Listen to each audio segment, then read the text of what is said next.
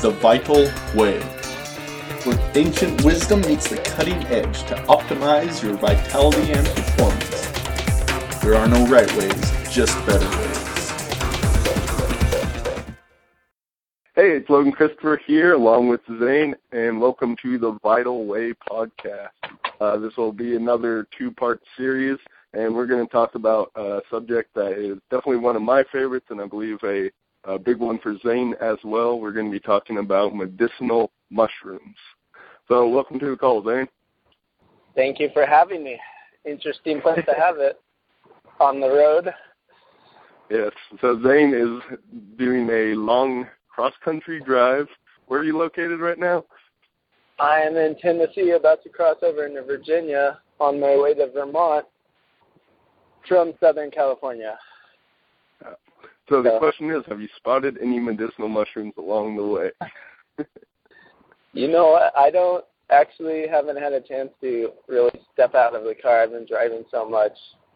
Yeah. And I would totally like to look. I'm in the middle of the Appalachian Mountains, and there's a lot of rotting logs around here. Yeah. They're definitely not something that's easy to see from the side of the road, nor do they, in some parts they definitely hang out around there, but not the easiest to spot things. Yeah, but also they do like human debris, and a lot of stuff is cleared, so there's actually more around here than there normally would be, probably. Okay. Well, before we talk about spotting them and everything, we should probably give sort of an intro. So I use the term medicinal mushroom, and that's not something that most people have heard of. Most people are aware people eat mushrooms, but it's sort of, there's common ones that are used for cooking, like the white button mushroom, portobello, and those definitely have medicinal compounds in them. In fact, I'd say most of the mushrooms that get eaten would definitely have some medicinal components, but there's, in any old tradition like Ayurveda, especially Chinese medicine, there's a number of different mushrooms that really belong at the top of the class of herbs because they have such potent medicinal qualities. Yeah, and those ones aren't commonly eaten as much, even though you could. Some of them you can't eat. The most classic medicinal mushroom would be reishi, Ganoderma lucidum, also lingxi, a few other names I'm sure, like the mushroom of immortality, God's herb, all kinds of things. But this is such a famous one in Chinese medicine that it adorns tons of their religious artwork. It's found all in temples and everything like that. And it's a real woody mushroom. You can't actually eat it because it'd be like eating wood, so it needs to be processed in some way. Most traditionally made into a tea. That one. Yeah, what? You would break your teeth on that one. Yeah. There's like 250,000 compounds in it, and it's supposedly one of the most studied medicinal mushrooms. Right? Isn't that right? Yeah, one of the very most. I'm not sure if it actually is the top. I believe it is. I've heard that before, but they're always doing more studies, so maybe something else has surpassed it.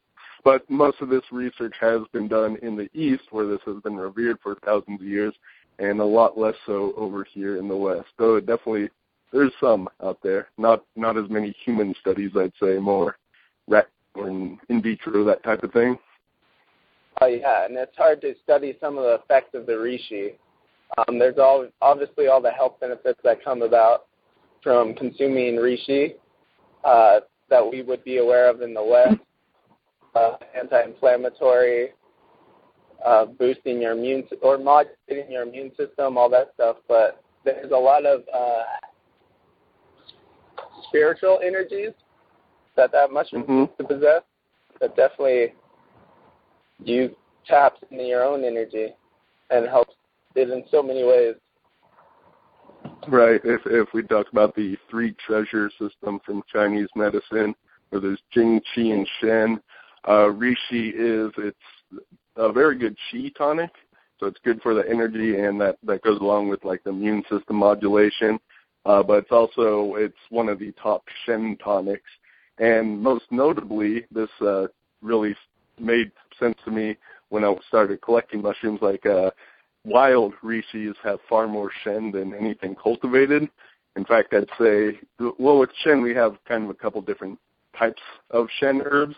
We have those that stabilize, so it's good for just like mood and helping with anxiety, that sort of thing. I'd say any type of rishi is going to be pretty good at that, but really sort of the uplifting Shen, just where it really expands your spirit, that's going to be even more so from the wild rishi. Just when you have something rare and wild like that, I kind of think that in terms of it has a special intelligence itself, that it's able to impart some of that wisdom to you. Yeah, it's like it gathered the wisdom of the forest, being amongst that instead of being grown in amongst its own kind on rice paddies. Mm-hmm. It's kind of like humans in the city and the countryside, which will usually be healthier and more practical knowledge would be the rural peoples, as opposed to the ones all clustered in the city. Yeah, it's interesting just going out and searching for mushrooms, and you realize something. This is kind of more recently. I've been starting to get into mushrooms, but it's definitely sort of a slow process. But just recently here in Santa Cruz, we had huge torrential rains after like months long of a drought and everything, and mushrooms just sprouted up out of the ground everywhere. Like I was talking about driving and seeing them, like I could easily see them on the sides of the road and everywhere. But as quickly as they sprout up, they can often just disappear. But reishi and some of the other tree mushrooms, these things can be around for many years. Some can go like decades long. So it's interesting. It's different sort of energy that you have something that sticks around for that long versus something that's very quick-lived.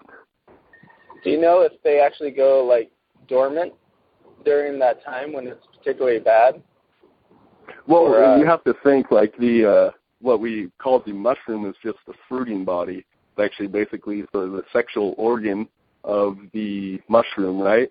So that's coming out so that it can sporulate and then reproduce and all that. But the mycelium, whether that is inside of a dying log where a lot of these medicinal mushrooms grow, or it's in the ground, like that's staying there the whole time.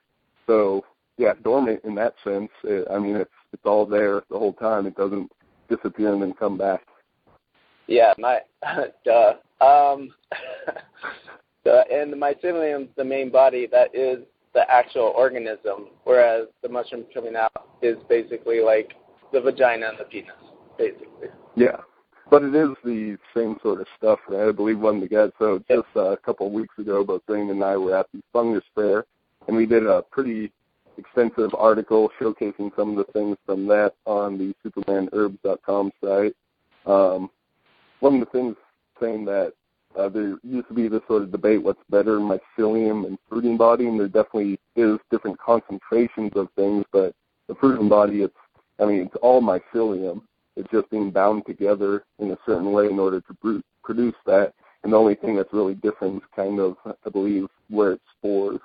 If I remember what Zach Mazzy said correctly. So it's just interesting. It is different things, and there are going to be some different benefits to these, and I'm sure we'll talk about that. Water extract, alcohol extract, different compounds, the mycelium versus the fruiting body. Yeah, my understanding of one of the differences is that there's actually more polysaccharides in the fruiting bodies, I believe, than in the mycelium, because they're actually in the cell walls of the mushrooms, and so they actually help keep it hard. Interesting. Yeah, that makes sense to me. I learned some stuff recently. So, but there's for the reishi, for instance, there's not really a difference if we consume because there's actually I have a question. Do you know what the difference between reishi spore oil and, say, consuming just a reishi extract or tincture? Right. So according to what I've heard, the reishi spores themselves, a mushroom in some ways it's similar to the plant kingdom. In some ways it's actually similar to us. I can go into some details on that. Realize that the fungal kingdom, of which there are these mushrooms, yeast, and everything, it's its own kingdom separate from plants and animals. So it has some differences from both of them, but also some similarities. Yeah. But it produces this fruiting body in order that it can spread its seed out there. So the fruiting body, these spores are going to typically form on the underneath and then blow away in the wind or something along those lines. And the spores are actually really interesting things themselves, right? They've found spores from mushroom in space. Like they're able to escape and live in no atmosphere at all and travel because it has a thick shell and able to get there. So there's actually some theories that mushrooms are aliens, basically, and have traveled from other planets. And if they can actually survive in the vacuum of space, that this may be how mushrooms originally got on this planet. Who knows whether that's true, but they found them in space. They found them on the highest mountaintops, all kinds of things. So the spores are very interesting things themselves. When it comes to the reishi, they go through like a cell wall vibration type thing to crack them, but these are said to be 10 times as potent of an immune medicine as the reishi extract itself. And then the reishi spore oil, somehow they extract just the oil fraction from that. That's 100 times as powerful as a reishi extract for the immune system. How accurate those actual numbers are, I'm not sure where exactly they got those, but that's what I've heard. Wow. That's pretty intense. I don't know why I'm not on any spore oil. Because it's very expensive stuff. That would be one reason. I remember we did look into getting some of that, $5 a bottle. Yeah, we definitely could do that. If people are interested, let us know. Anything we talk about a lot of things that we don't carry. Just let us know if you're interested, and we'll see if we can source it and put it together, assuming there's enough general interest. So spore oil or the spores themselves, that would be one direction we can go. Well, that's interesting because I've never seen any other type of mushroom spore product. That's a very good point. Right? I was wondering, it's only reishi, and I'm just wondering if it's like a processing thing. It's easier with the reishi or something. That's, if it's good for reishi, and here's the thing, like, reishi is great at with the immune system, but basically all the mushrooms help with the immune system. When I say all, I wouldn't say every mushroom out there. Obviously, there's some poisonous ones and that sort of thing. There's probably ones that aren't, but as far as medicinal mushrooms and even the culinary ones, pretty much everything seems to have some health, immune system sort of benefits, some of which are likely much better than others. But since reishi has done all this research, my guess is that they decided to investigate the spores and found those sort of properties. Maybe with other mushrooms, I don't see why only reishi spores would be good and nothing else would be for the same purpose. Huh. We'll have to figure that out and get back to you.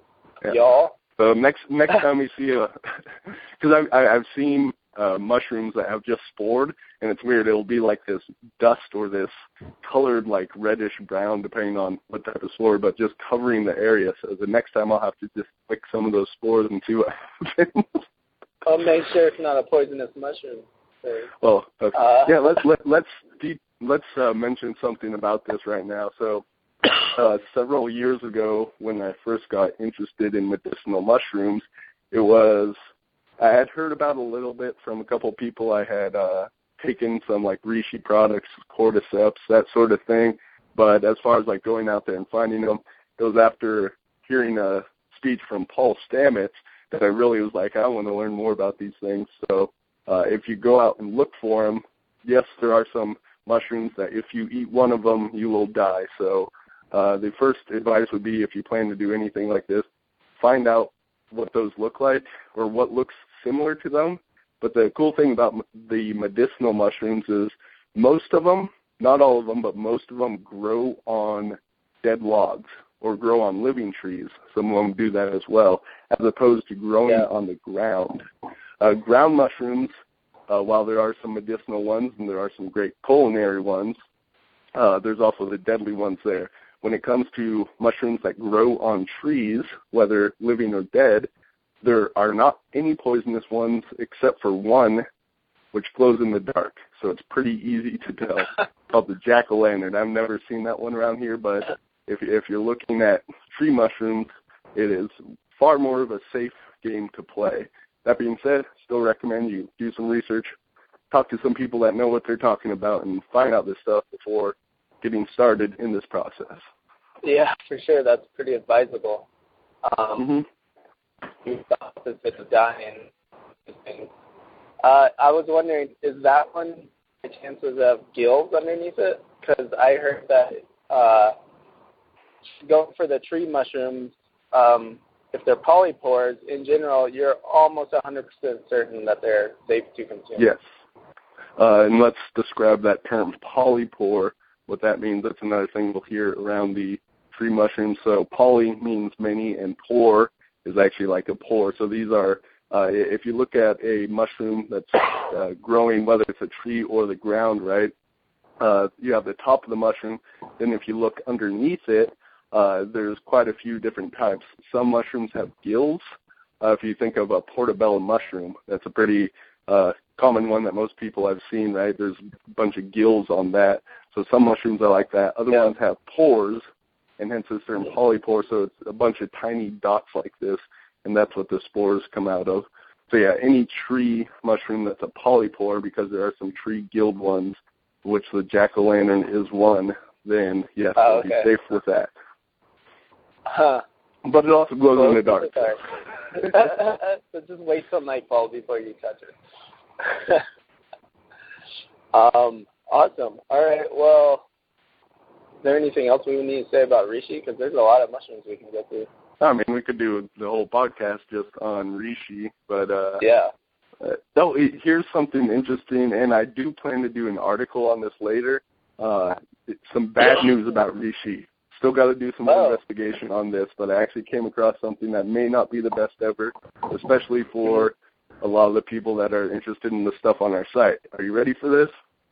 I'm ready. Is that bad? So reishi, they investigated like 17 different mushrooms and found that reishi was the strongest one at reducing 5-alpha reductase enzyme activity. Are you familiar with that? What it does? Remind me.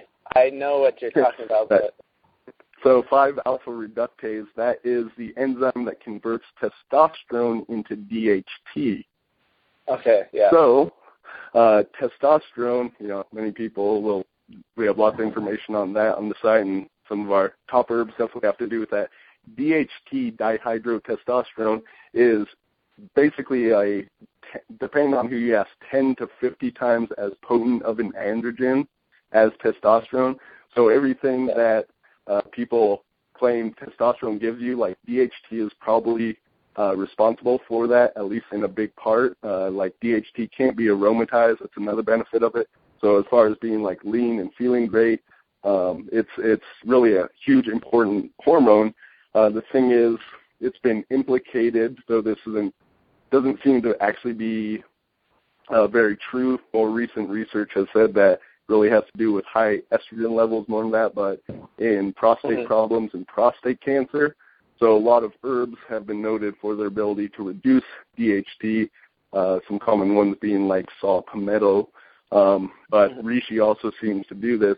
So in those cases, it could be useful. It's also implicated in male pattern baldness, which is interesting. But in general, for people that are looking to be healthy, I'd say that reducing 5-alpha reductase is not something that you want to do regularly.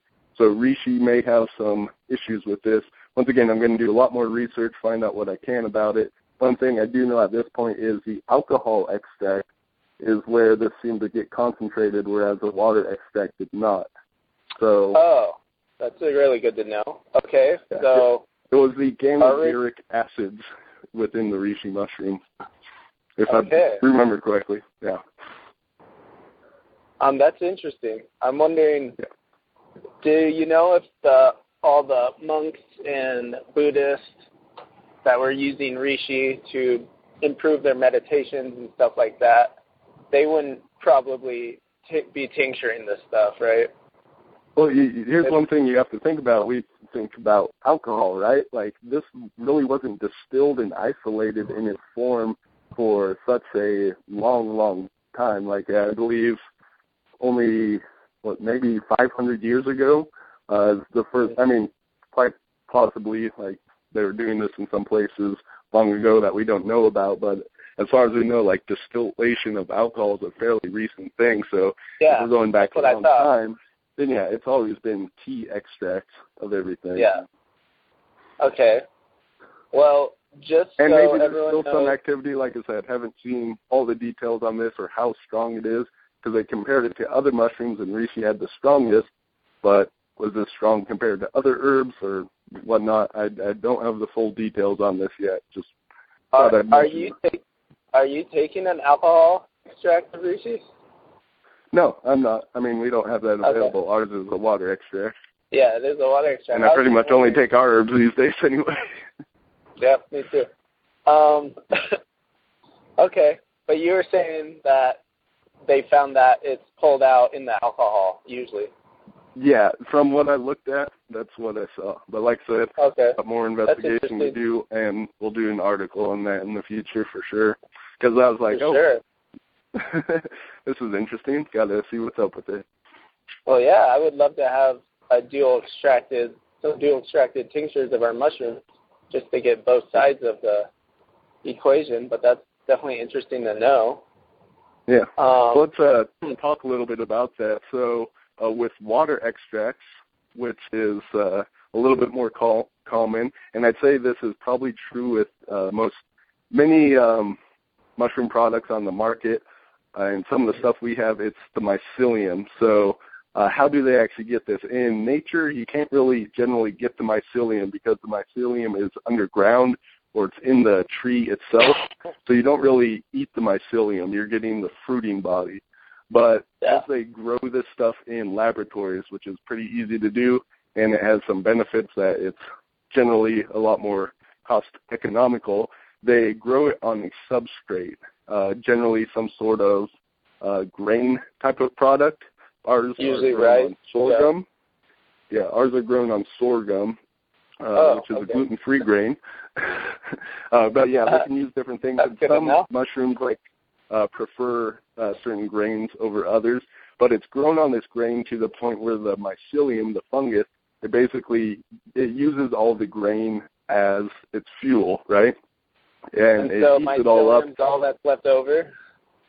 Yeah, so there should be no grain left, really. It's all become mycelium, although, of course, depending what it grows on is definitely going to change up the product in some way because of what's available and everything. So it takes it all over, and it generally then has fruiting body. But because it's not like trapped within wood or mixed into the dirt, right, they can take this mycelium and the fruiting body and grind it all together, and then it's digestible, it's usable in this form. Mm-hmm. As opposed to if you have these woody mushrooms like reishi and you find one in the forest, you can't just eat that. Even if you grind it up into a powder, your body's not going to be able to digest that just because of its way too fibrous. So it needs to be extracted in some way, which is done through hot water, making it strong. It's because the cell walls are made out of chitin, and our body can't actually digest that. Chitin. Mm-hmm. What is that called? Chitin. Yeah, and so you need the hot water or the alcohol to break that down. Right. Okay. So the alcohol being the other way, and I don't think alcohol actually breaks it down versus it just pulls certain things out. It just pulls it out? Okay, that makes more sense. Yeah. Because otherwise here's the thing about it. So with a hot water extract, you're going to draw more of certain compounds out and not necessarily others. With alcohol, the reverse is true. You're going to draw more of certain compounds out but not others. So one example with the mushrooms the polysaccharides, beta-glucans, there's a few different other things. These are much more concentrated in hot water extracts. They're able to pull out. So for the immune system benefits, some sort of hot water extract is going to be the best way to get that from the mushrooms. Whereas other components can be better drawn out through the alcohol. I was listening and heard that the alcohol, you're actually pulling out more of the like antibiotic, antifungal stuff, as opposed to the water extract. You're pulling out those sugars, those long chain sugars, polysaccharides, and those are the things that help modulate your immune system. And so when you do a dual extract,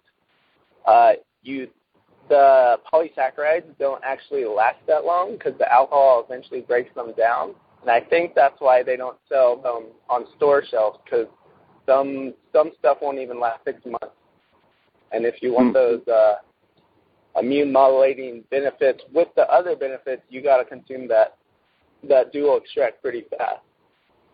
I've actually only seen one dual extract on the market at Survival that I know of. So I was wondering what their shelf lives are. I just learned that today. I'm wondering what their shelf lives, but that could be the reason why no one does alcohol extract. Interesting. Right? Well, people do alcohol extracts, but not necessarily dual extracts, right? Oh, that's true, yeah. And that's the only dual extract I know on the market, so. Okay. Well, you mentioned those like antiviral, antibacterial components. So some mushrooms have these, some more than others. It's interesting. Used to be this idea if you had like candida, which is a problem a lot of people suffer with, you don't want to eat mushrooms because fungus is going to feed fungus, but that's not necessarily true. In fact, reishi is a great anti-candida type of thing to be taking. Shiitake as well. It's interesting that these mushrooms can actually have antifungal components. So even though they're funguses themselves, they're able to fight off certain other ones, including some of these bad things that we generally don't want to get. Well, I heard that the reishi and shiitake, if you put them in a log, that log will never get a candida infection. It's that powerful. Do logs get candida? I think that, candida is not just in your body. I'm pretty sure it's all out there. But the other thing is I learned that if you do have candida problems, and they say stay away from mushrooms, there's a reason why you should probably stay away from the agaricus family, because that seems to promote candida, actually. But the little... Right. The white button mushroom is Agaricus bisporus. That's a common one. Like they slice it up and put it on pizza. It's sold in most stores. And that one does have some interesting benefits by itself. Let me mention why I think that's the case. Is a lot of these commercial mushrooms that you'll find, that it's probably not the problem of the mushroom itself, but it is maybe not necessarily one of the antifungal ones. So they can have these microtoxins, microfungal components on them that can exacerbate those sort of problems you're talking about. I've heard that's a big issue with a lot of the commercial mushrooms that are sold in stores. So that may be something. But the white button mushroom, one thing that's very interesting about it, it has a couple of components that help limit aromatization. Oh, yeah? So the common white button mushroom, this is something that will stop your testosterone from converting over into estrogen. This is for cooked ones, right? Because raw, you can't actually get that certain element through the cell walls if they're raw. Yeah, I'm not sure. I can't remember off the top of my head. Oh, wait, it's polyphenol A or something like that. I'm not sure what sort of compound is in there. But, you mentioned that. So in most cases, while there does seem to be some mushrooms you can ingest and get some benefit from raw, because they all have this fibery chitin or chitin, however it's actually pronounced, then these are much better to eat cooked because it's going to break it down. Basically, most food is more digestible cooked. Not all of it, but definitely mushrooms would be one of the things that fit into this category. Yeah, for sure. Well, that's button mushrooms. That includes like cremini mushrooms too, which are basically baby portobellos. And both of those, they're really high in antioxidants. Also, actually, a lot of mushrooms have a lot of antioxidant capabilities. Some are just better than others at that. But where do you want to go next? Well, let's talk about chaga. How about? There's an interesting one. Chaga, you can eat that one raw. Well, see, here's an interesting thing about chaga. What you actually see, this is most commonly grows on birch trees, but it does grow on other trees as well. And it's this big, like, black mass. Definitely, it has, like, some orange colors typically on the inside. So it grows on these trees, but that's not the fruiting body. It's actually, in this mushroom, for whatever reason, that is mycelium that grows on the outside. And the fruiting body only occurs, like, very rapidly, and it spores out. But, yeah, for some reason, like, the chaga grows its mycelium on the outside. I believe it's also in the tree, but it's something interesting about it. So that may be one reason that this is something that can be consumed raw, though going back, this was a big one of the Siberian shamans. It still was always made into a tea, I believe, pretty much all the time. It's also used topically, different things like this. Well, it's pretty woody. I would imagine I've had it raw, spoonful. It's not that fun. It's just better for sure. Yeah. But I did not know that. That's pretty gnarly, actually. And maybe that's part of the reason why they call it the king of the mushrooms. Yeah. Yeah, so like as I said, it's a huge one in the Siberian shamanism.